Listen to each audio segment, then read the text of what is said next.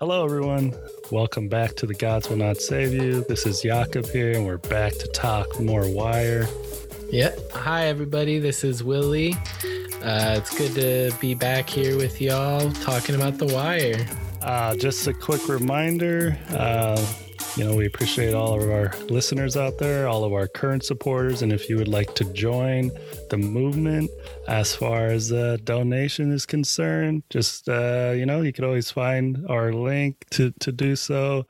Anchor.fm/The Gods Will Not Save You /support. I hope I nailed that. That was great. And then, of course, if that's not exactly it, there's plenty of content where Willie is saying it properly for you to refer to. So, yeah. But hey, if this is your first listen, that should be good intel there. Welcome. So yeah, we're back here. Yeah, we are going to be discussing season 3, episode 7, Backburners. So yeah, I was gonna get into. I was gonna say, if you haven't been listening until just now, you've been putting our podcast on the back burner, then there's no better way for you to start than with this episode. Avon falls for Marlo's trap, kind of, to be lulled into a false sense of security. Slim Charles reports that Marlo hasn't been really showing his face out in public a lot, and that rumors going around that he's just keeping it wholesale, which makes Avon think that Marlo doesn't, quote unquote, have the heart. Yeah, but they just, Avon's a soldier. He's just a gangster. Some Charles is too, even though he, like we talked about last episode, he's a little bit more than just the muscle.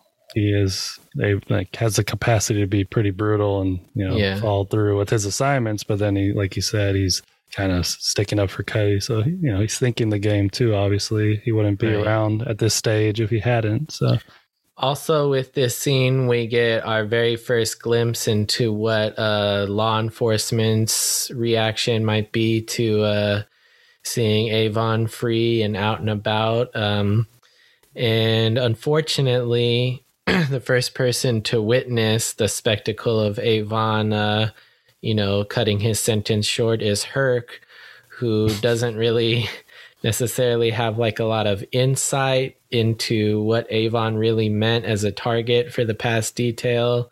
To him, it's just another person that was locked up that, on a case he worked on. So it's not really sinking in fully like how big of a deal this is and how much it's going to piss off McNulty and Kima down the line. So great little seed that they're planting there of like, it's basically like Dumb and Dumber with Herc, just making like a casual observation like, oh yeah, that guy looks familiar. And then somebody else like not even recognizing the name or, contextualizing how important this is that he got let free.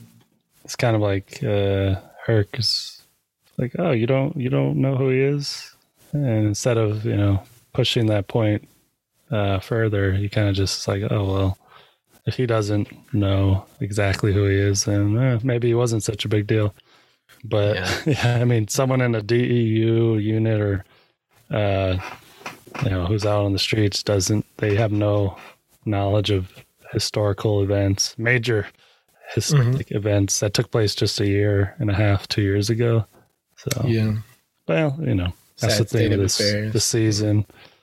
Yeah, so lack of insight and real police work. Herc doesn't say anything. He's probably like, he's got ADD and whatnot. So Bunny is trying to get sort of a read on how his little experiment is working.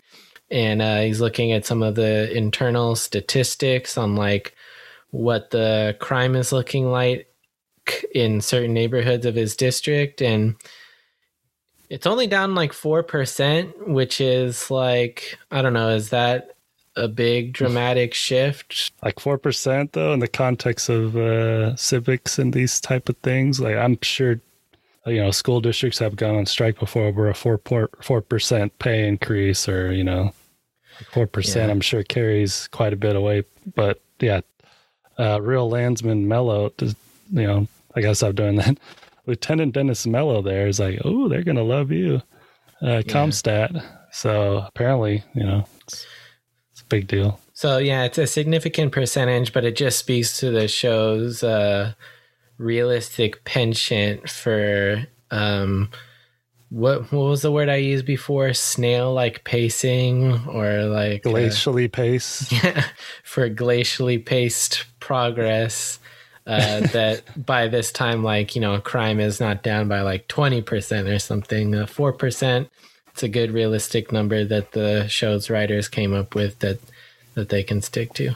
With all this going on, his little experiment is starting to catch more sunlight from some of the other law enforcement members, and it kind of like puts things in danger when Sidner and Kima and McNulty all stop Bodie, who has a G-Pack on him, and then he's trying to explain to them that they're like headed to the free zone, and it's almost like they're speaking a foreign language with like a lot more pushback from some of the dealers, like more than usual. So it's just going to show that with Bunny's efforts to keep things so secretive, it has potentially like catastrophic consequences when not everybody's in on the scheme.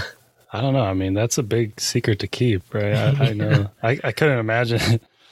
It's like, they always say, and I've said it too, Baltimore's not a really big city, and he's operating in just one section of the city, or so we think. I got some little nitpicky geo stuff to talk about with you, but I'm I'll excited. leave it for now. No, but yeah, it's just, he's gone to Jimmy in the detail for intel that's pretty much helped create Hamsterdam, but as far as contacting mid-level dealers and getting the crews together, in a way that will more easily convey his message to stay off the corners. Yeah. So it's kind of surprising that, well, I mean, as we see, and we're going to talk about the detail, they got their own stuff going on, and Jimmy's always, obviously out for his own cases, but no one's really kind of put that together. Like, why was Bunny asking for all this information on these people, and what the hell's going on here? But they realize with the crowd that's gathered, and Carver, who we'll talk about, who's kind of going through a bit of transformation this episode, is kind of sticking up for Bodie, which is one of his old nemesis from the pit. And Jimmy and Kima, they have no idea what's going on. So genuinely flabbergasted. I mean, it's very telling that Jimmy, who like up to this point was, the most outside the box thinking character in the police world, and even he is like looking side-eyed at Bodie, like, side-eyed at Bunny and being like, are you sure this is gonna work? Like, what are you thinking here? This is wild. Yeah, he's like perplexed in some ways, but also very much, true to his form. He's like, oh, okay, you're breaking the rules. Like, I like that though. Yeah, this is great. He doesn't have the same, not disgust, but the frustration of Sidner, who we'll talk about, is already kind of been slighted to this point with his own work on another case. But the whole like, this is my righteous duty to pull drugs off the street, because we've seen Jimmy in the past like, I'm not here but for the drugs, I just want to talk about the murders and this type of thing. So it's, I mean, pretty much as soon as he's able to get Bodie's burner, he's like, all right, well, work is done here. It's no skin off my back, really, or neck. Is it skin off? It's, I'm not taking any skin off for this. I got what I need. I don't need to like be on my high horse about telling kids not to sell drugs. Like, we have a case to work. I don't really care if Bunny is doing this. maybe just look out for yourself a little bit because this is a dangerous experiment. But yeah. You know, he's like, I got my own schemes to pull, my own lies to, you know, as you've told me before, I can't keep track of your lies. So, no. But that's like out of context. Well, putting some things in context here, maybe.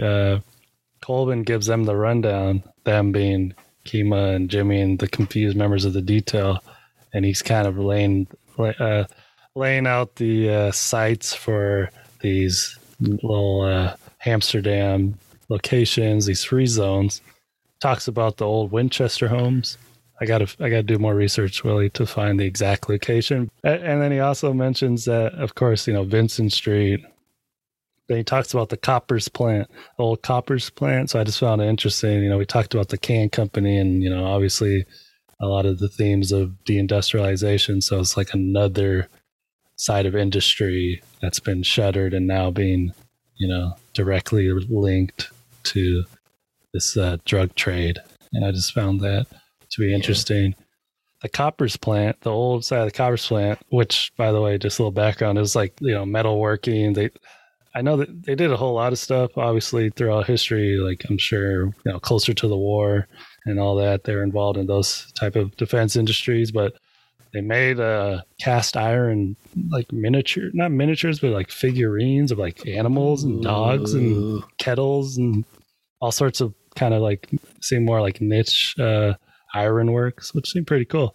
But the plant location, there's a few different addresses, but most of them point to South Baltimore, specifically more like Pigtown, which like around Scott Street and Bush and West Hamburg and Bush and Wacomico, which is like, yeah, just a part of like the south of the residential areas of Pigtown, which is southwest or like, you know, south. It's technically South Baltimore, southwest of downtown. You know, there's a lot of, you know, warehouse space or those type of industrial sites. You know, it's obviously vacated those areas, but that's not in the western. That's my whole point, Willie. Damn. So I'll be in the southern district. So how, like, Bunny's so good at keeping secrets that he's keeping secrets from other district commanders by putting these sites in their own districts. Some tells me there's no way that would go over on other district commanders. Or is Bunny just like the most gangster cop of all time? I don't know. I mean, they don't film anything there, so I don't know why they mentioned it. Maybe they just wanted to bring up the whole like the death of work and just, you know, the industrialization angle. Because also, I'll wrap up this whole little geo bit here. He's like, go look at my worst corners, Edmondson and Bryce, which you've known and talked about. North and Pulaski, where Dozerman got shot, obviously, so bad at drug area. But Payson and Hollins, I looked that up too. And this is now with like current districting maps in Baltimore in the police department. Yeah, it could have changed, but that's the southwestern district. It's not even in the western. So wow. I don't know though when the southwestern, you know, became its own police district, but so, you know, something about that location, I was like, that seems a little far south to be in the western. But so I don't know what Bunny's up to. But you know, as always, Matt Beast, David Simon, come on, come at me. We're gonna get back to the Boudin and Popple. Yeah. These are my modern Matt beef with David Simon and what is it? God damn it, the location guy. But this is nothing. They're not filming around these areas either, Willie. So it's just like the writing. So, anyways, you know, like we said, Bunny's like, hey, my worst areas, they are now pretty calm. Go look at them if you're gonna judge me. And like, you know, we kind of talked about funny old Jimmy's like, it's your, you know, it's your deal, man. I got phones to steal and I got burners to, you know, to bring back to my unit. So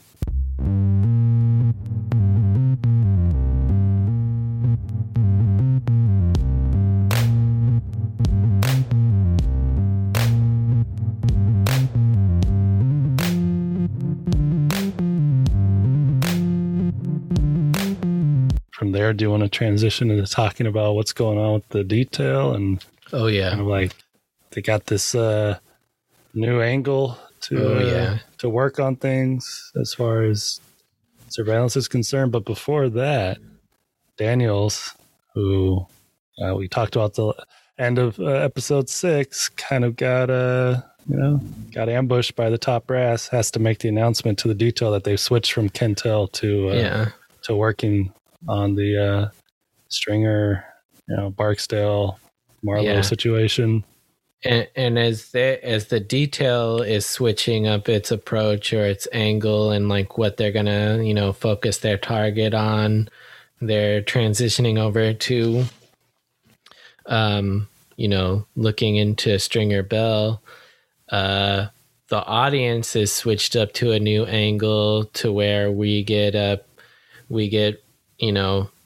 some insight into what Sidner and Presbeluski and Freeman have really been working on already with Kentel Williamson. And it's kind of frustrating that they get the rug pulled out from under them. And, they could have been actually like working a legit case with that. But, once again, we get, as I said, some insight into how selfish Jimmy really is, that for some reason, well, there's lots of legit reasons, but he wanted to make Stringer Bell the primary target because it's, the thing that he wanted to see get done, while his colleagues are suffering because of his rash actions or decisions. What's up with Lester, though? I mean, he's kind of like been working too, sides. But yeah, exactly. He's like, well, we got to follow the bodies. It's been quiet. I mean, we gotta work on what we're working on now. And his understudies, in some regards, are like, man, I want to work for a real police department, whatever that means, I guess. But then, Jimmy's kind of like adding insult to injury, as he's, known to do or skilled at, and not only pretty much neutralizes or wastes Prez's weeks of work and research by, then also having him track down his new fling. Yeah. And personal information in his, creepy manner. So yeah, it's like Jimmy's little game, he needs more layers to his devious activities.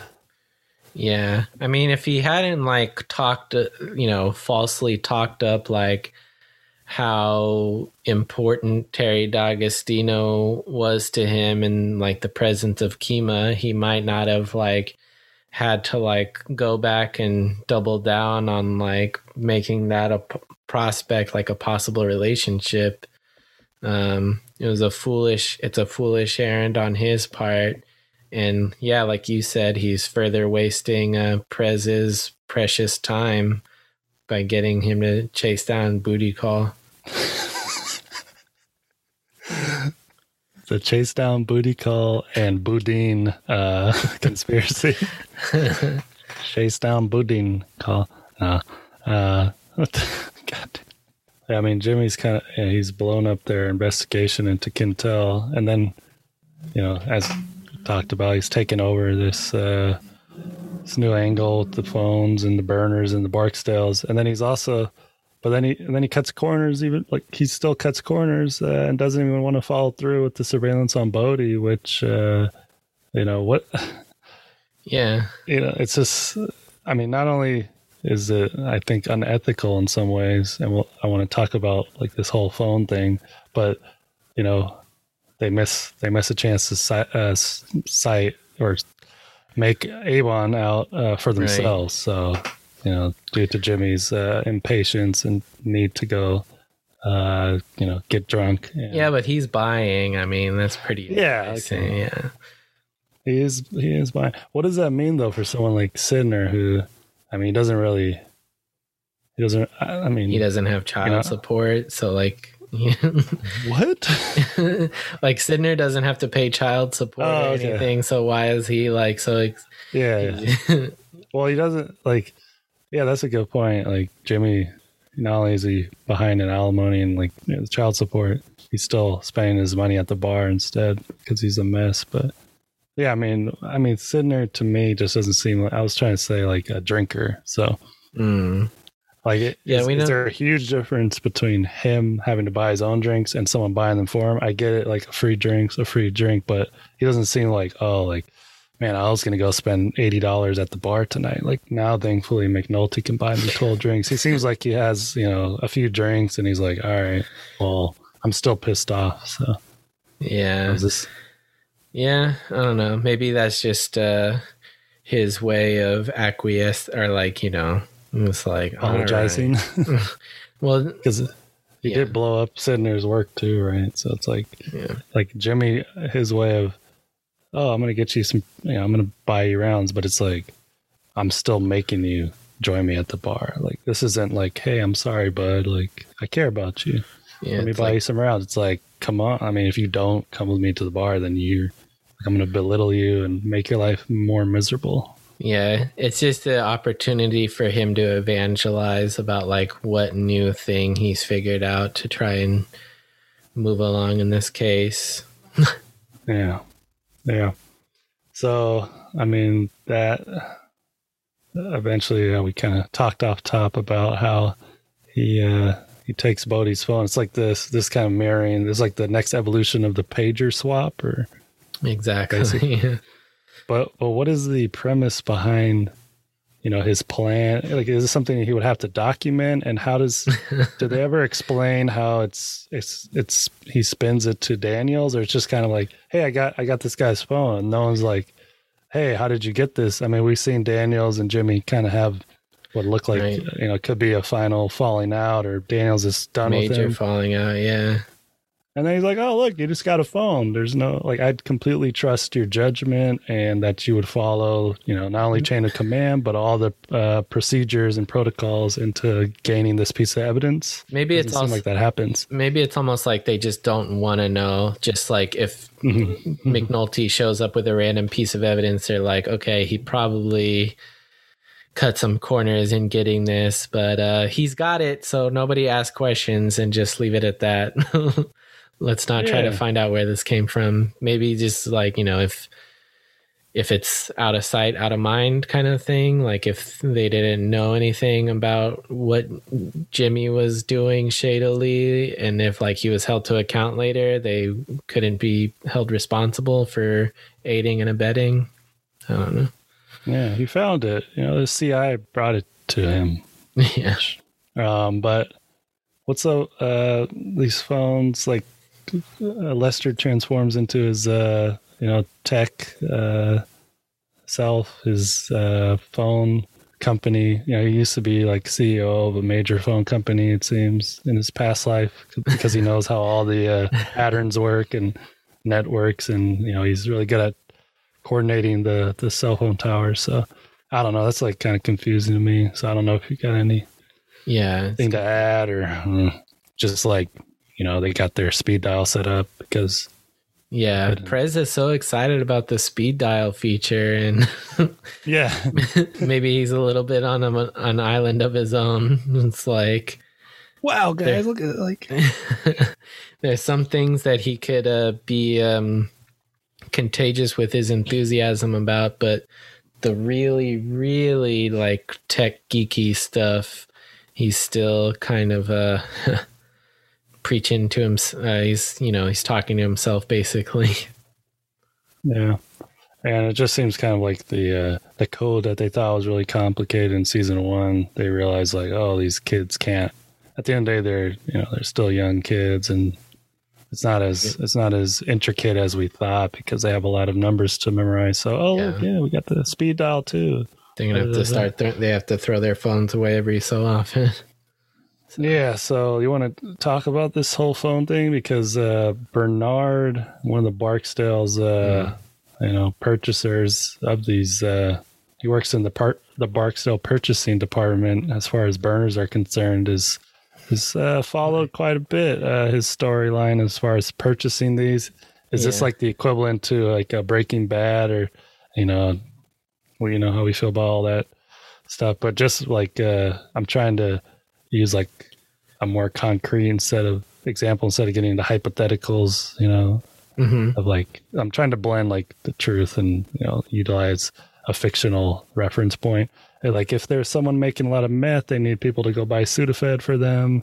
And then like they have to go to all these different stores. So it's not like suspicious. Easily trackable. Yeah. And I've never known anyone who like got involved with crazy stuff like that. It's all from like shows like Breaking Bad. I popularized that whole subculture. But Bernard's like being, you know, basically his girlfriend or whoever he's dating. What's that?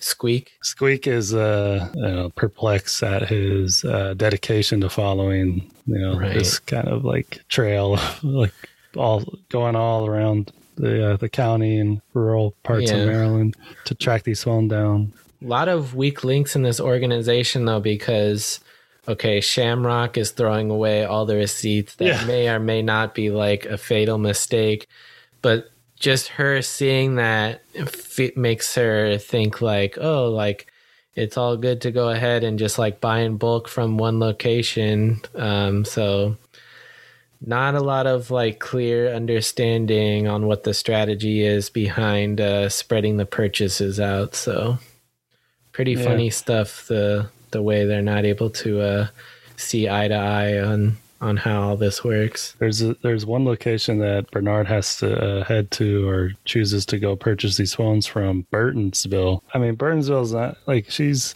like, why are we going all the way out there? It does seem like really far away. It's really like just a little bit southwest of the BWI, the airport. So it's like it's really only probably a half hour, 40 minutes from Baltimore at the most. But I mean, they get to do a lot of scenic driving and anyways, you know, whatever.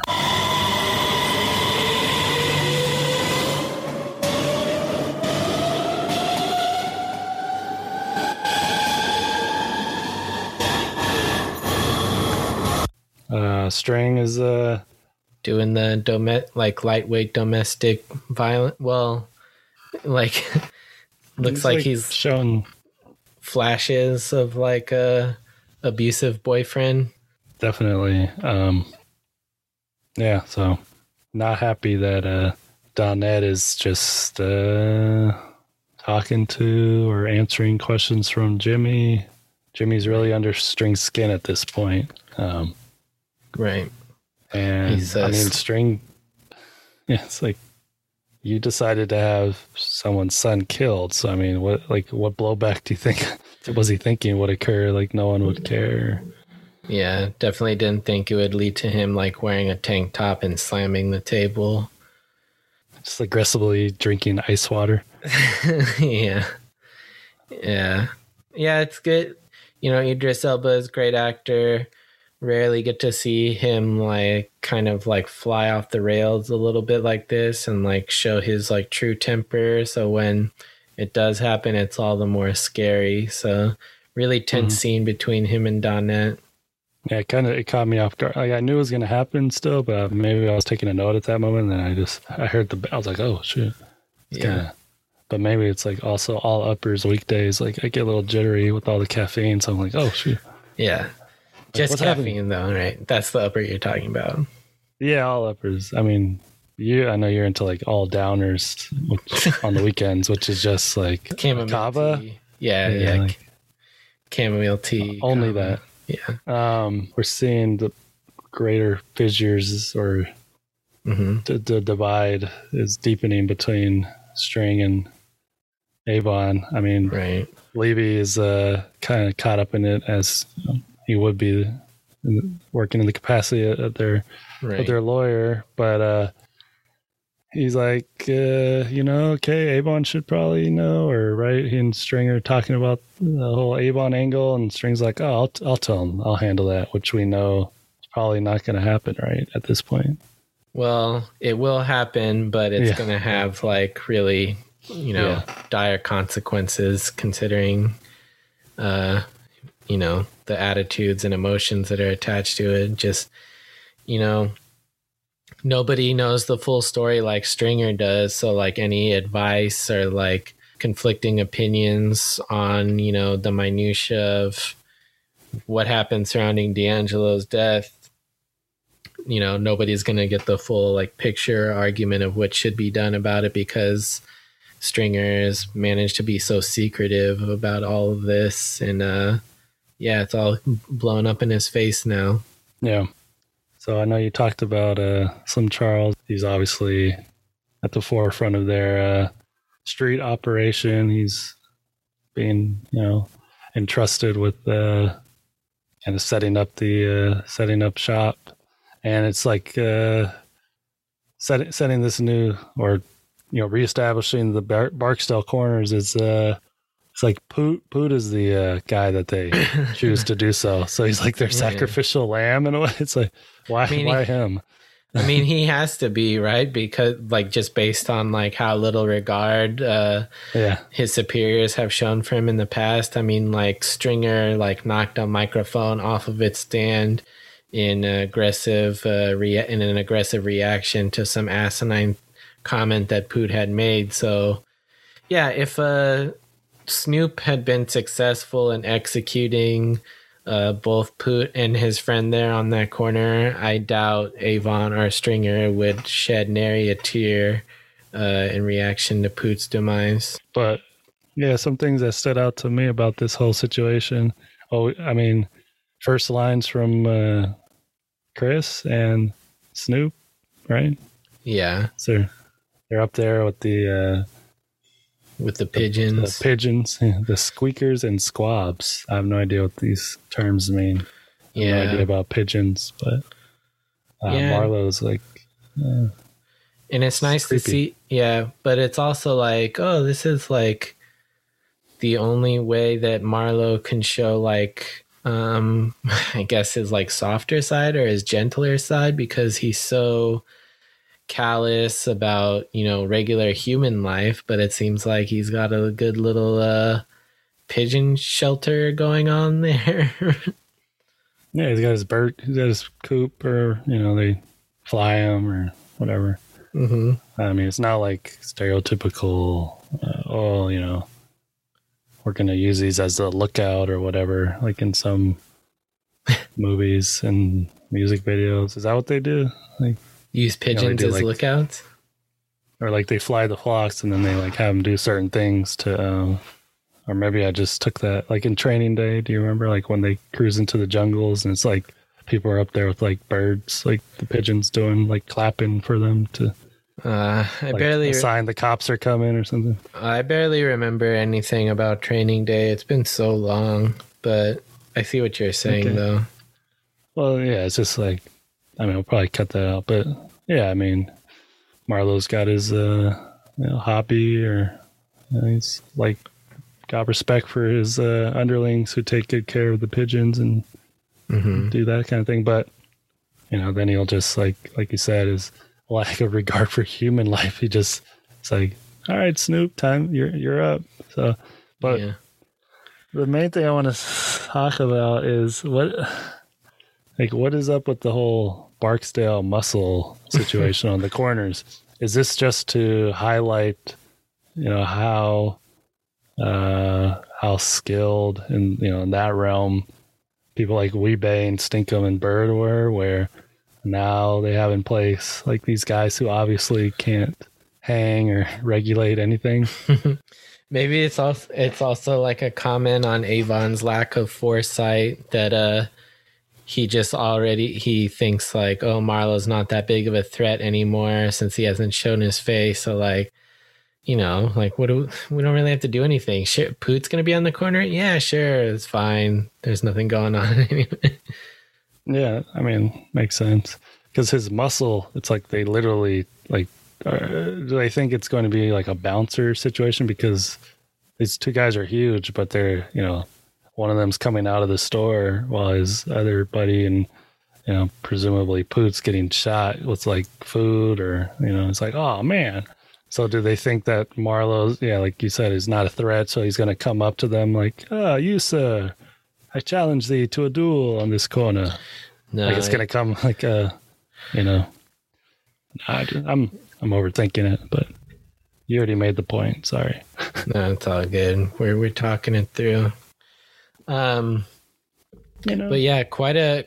I mean, I know like we saw like a glimpse of Snoop in the last episode or two, but this is really like a great. I mean, it's not technically a debut, but it's a great way to like really fully like introduce the wrath of Snoop's character and what kind of like force she's gonna be from now on in the show with the a heightened capacity for indiscriminate killing. So and it's like messed up to think about it or talk on. I mean, she looks like she knows what she's doing because she really has shot someone, or at least one person we know. Yeah. So, I mean, we'll probably spend more time talking about her and all the crazy, like how her rise to fame and how the show kind of what it meant to her and casting her. But we see this before, like with little Melvin. Mm-hmm. We'll talk about here probably with Cutty soon, but the way they weave all these events and characters and real life people into the show, it's crazy to think on.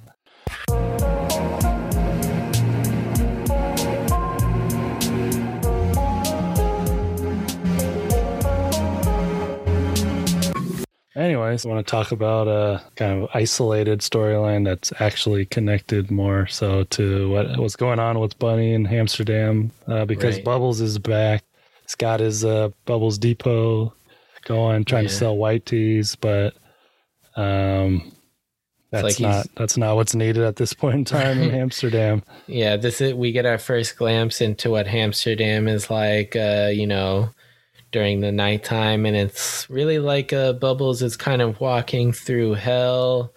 We're getting more and more evidence that Bunny's experiment is having maybe some unintended consequences of just creating blocks of utter chaos where even Bubbles is frightened by it, and like we've seen him struggle with addiction like all throughout the show, but it gets pretty like biblically disturbing with all the sights he sees. And he even sees Johnny at one point, squatting in an empty house, listening to some like freak jazz music or acid jazz music that is just downright discordant. And Johnny is like bragging that he's a Viking because he's surviving through all this. But like we see further division on Bubs and Johnny's perception of life and what it really means to be strong and all this. So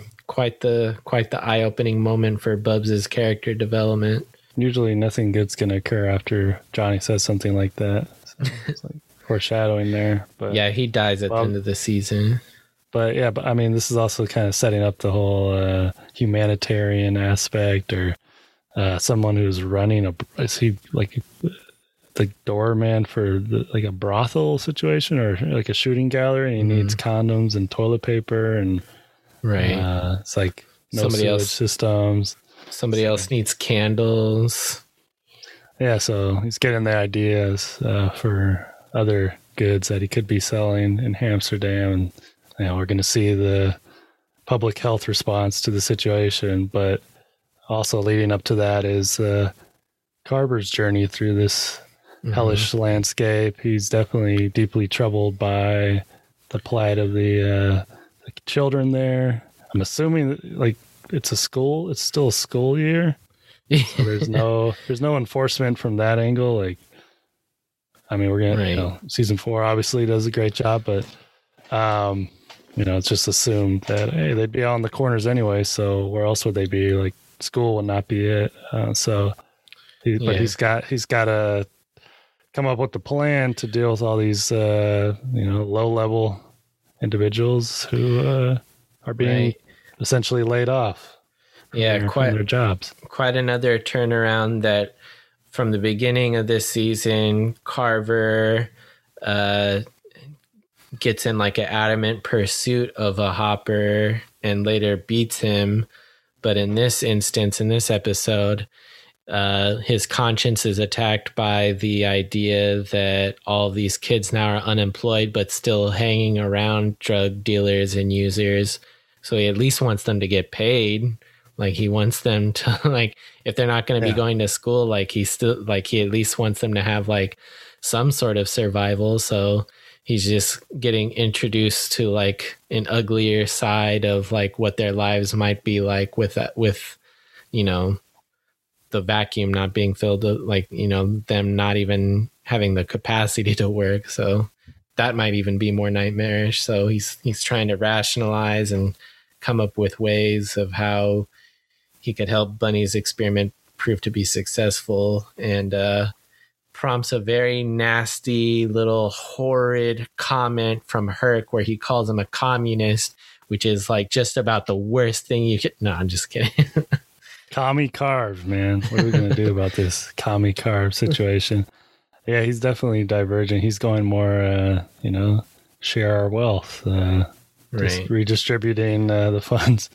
So what does this all, you know, say in regards to like the themes of, you know, the death of work and, you know, the low ends of the, those caught up in these institutions suffering the most? And, you know, what are your thoughts there? It probably is just like showing that ending the drug war is going to take a lot more like political know-how and like weighing the options of how to best go about, you know, the transitions and trial and error and all that. I mean, Carver, he's not like, he's trying to like do administrative reform himself without even like consulting superiors, and he's like trying to go on his own mission when if there's not clear communication of how policies are gonna like actually get enacted, it's gonna end up being kind of catastrophic. So it just is I think it's just showing that like with bold plans, you need to have bold actions that people can get on the same page about.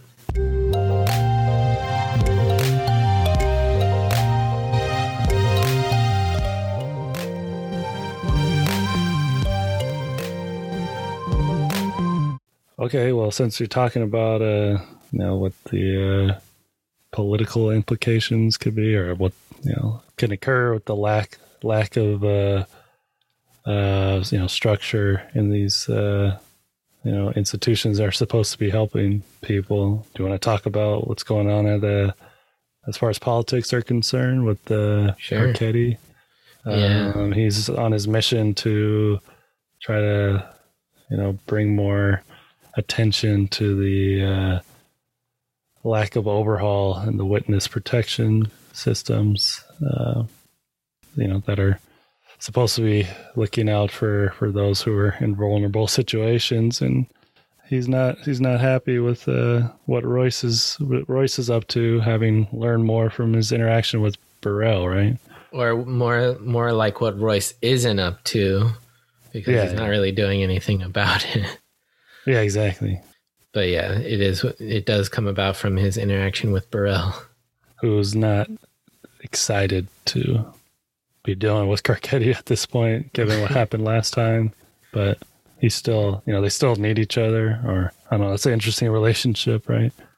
I mean, I can only imagine like the myriad of unlikely alliances that form in the political spectrum where you have to deal with people that you don't like, but because you're all reliant upon each other and it's all the "what have you done for me lately" mindset, you have to kind of like grit your teeth. And I think Tommy knows how to exploit that with Burell at this point. And it's not like he's getting dissuaded at all from Terry D'Agostino, who's like for the first time expressing confidence that with just the right know-how, he might successfully be able to pull this whole thing off. So she is nudging him in that direction with her own chess moves, I guess you could say. Yeah, which will seemingly aid Carcetti in his, you know, his quest to expose Royce, pretty politically savvy as far as, like as Carver's handing out receipts, to the drug dealers in Hamsterdam. She advises Carcetti to essentially, create his own receipt for his interaction with Royce so that he could bring that up later on down the line if necessary, which would help, like I said, help him. But Carcetti's wife, Jen, right? I hope I get that right. Right? Yeah. Jen's like, what about the witnesses though? Like if this happens again where someone gets killed, yeah, sure, it might help your ascent to, your candidacy for mayor, but mayoral candidacy. But that sounds right. People will be hurt. Yeah, she's starting to realize, like, oh man, it's crazy. Yeah. Like, he's probably upset with her that she's thinking more in like moralistic terms than in like political calculus or like, calculating political strategies and whatnot. Yeah. In addition to all this, we get glimpses of Omar's fractured conscience over the lecture he got from Bunk in the last episode. And Butchie kind of advises him on like what to do to make things right. And Omar is not willing to give up, his own actions of what happened with the gunfight, because that would mean having to throw Dante under the bus. But at least he knows where Dozerman's gun is at, and that could kind of silence, shut Bunk up for a while. Get some great interactions with Butchie and Omar. I mean, Butchie, one of my favorite characters for sure. He's got some crazy tales of an uncle from Carolina and dealing with a woman, and like basically, the lesson being that you got to let things go and everyone's got their place. So, but conscience do cost, Willie. That's right. So Omar pays, I forget the name. It's like a street name for someone who gets him the gun, right? Or brings it to Butchie. Costs $1,500. That's it's a bit of conscience there, right? Yeah. I mean, I think this also ties into him trying to atone for Tasha's death beforehand. Maybe like trying to show Bunk in some way that he's not a quote unquote a predatory motherfucker as much as Bunk thinks he is. So yeah, kind of even leaves the gun in the symbolically leaves it in the tie that he used to testify against Bird, right? Is that exactly? But Bunk leaves the tie with Butchie because he is having some foresight himself that he might need it one day if he ever has to get back into court. Yeah, what a budget friendly decision on his behalf too, because then that would save him like another court voucher for clothes. And, exactly. He'll just, even though that's the only thing they ended up getting, but it's like reduce, reuse, recycle, right? Nice level of understanding they have between those two parties. Yeah. Like, is there any symbolism between Bunk cutting Crutchfield's tie off and then like the tie with Butchie, the gun? Yeah, maybe there's just a bit of irony there that he's a practical joker around the office and kind of delegitimizing one of his colleagues' stances in the whole hierarchy of things by making him look like a fool. But, he's aiding and abetting a known murderer by giving him something nice to wear so that he can get off scot-free the next time he's under intense scrutiny from the law. Yeah, that's a hot take, man. It's good stuff. Is it? Cool, man. Is it? Yeah, it is, Willie. Yeah, it is. Come on, man. We're almost there. Cutty, always good to see. Dennis. All right. Okay. There you go. See, you woke up for Dennis. It's like another episode of transformations and stuff. I mean, this is maybe it's more apparent than what we've seen, waking up inside a Carver. But right. Dennis is making some strides. So what are your thoughts on this situation? I mean, this conversation that he has with the deacon where he's like talking about having an out of body experience where he's just like looking at himself fuck up. It's almost as if he knew he had to have that conversation, but it was something he put on the back burner. Man, brilliant. There you go, man. You always, I mean, I definitely can relate to Cutty's situation. Oh, yeah, for much sure. like lower stakes, of course. Yeah. But, I think everyone's gone through that. You're just watching yourself continuously fuck up. Fade. Yeah. So fail. That's why he's one of the most relatable characters. Yeah. Even if he's like was a stone cold killer, but on the path to seeking redemption. So Right. And it's it's again with all the layers involved. We of course talked a lot about like little Melvin Williams a lot on this show already, and what him getting a second chance by being a cast member on this show means, and the fact that he has like such a soul searching conversation with Cutty maybe is part of like the creators' own sly commentary on what they were trying to make of, Felicia Pearson, who plays Snoop, and Melvin Williams' lives now that they had like kind of gotten a handle on things. And hopefully that could, the voodoo of that somehow can like make Cutty's storyline more effective or impressive.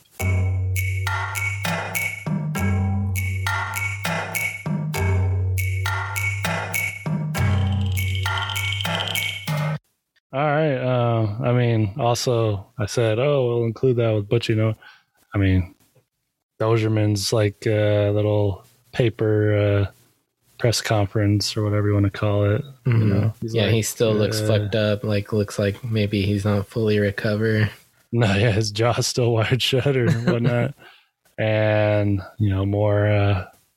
Do you think that he required like cosmetic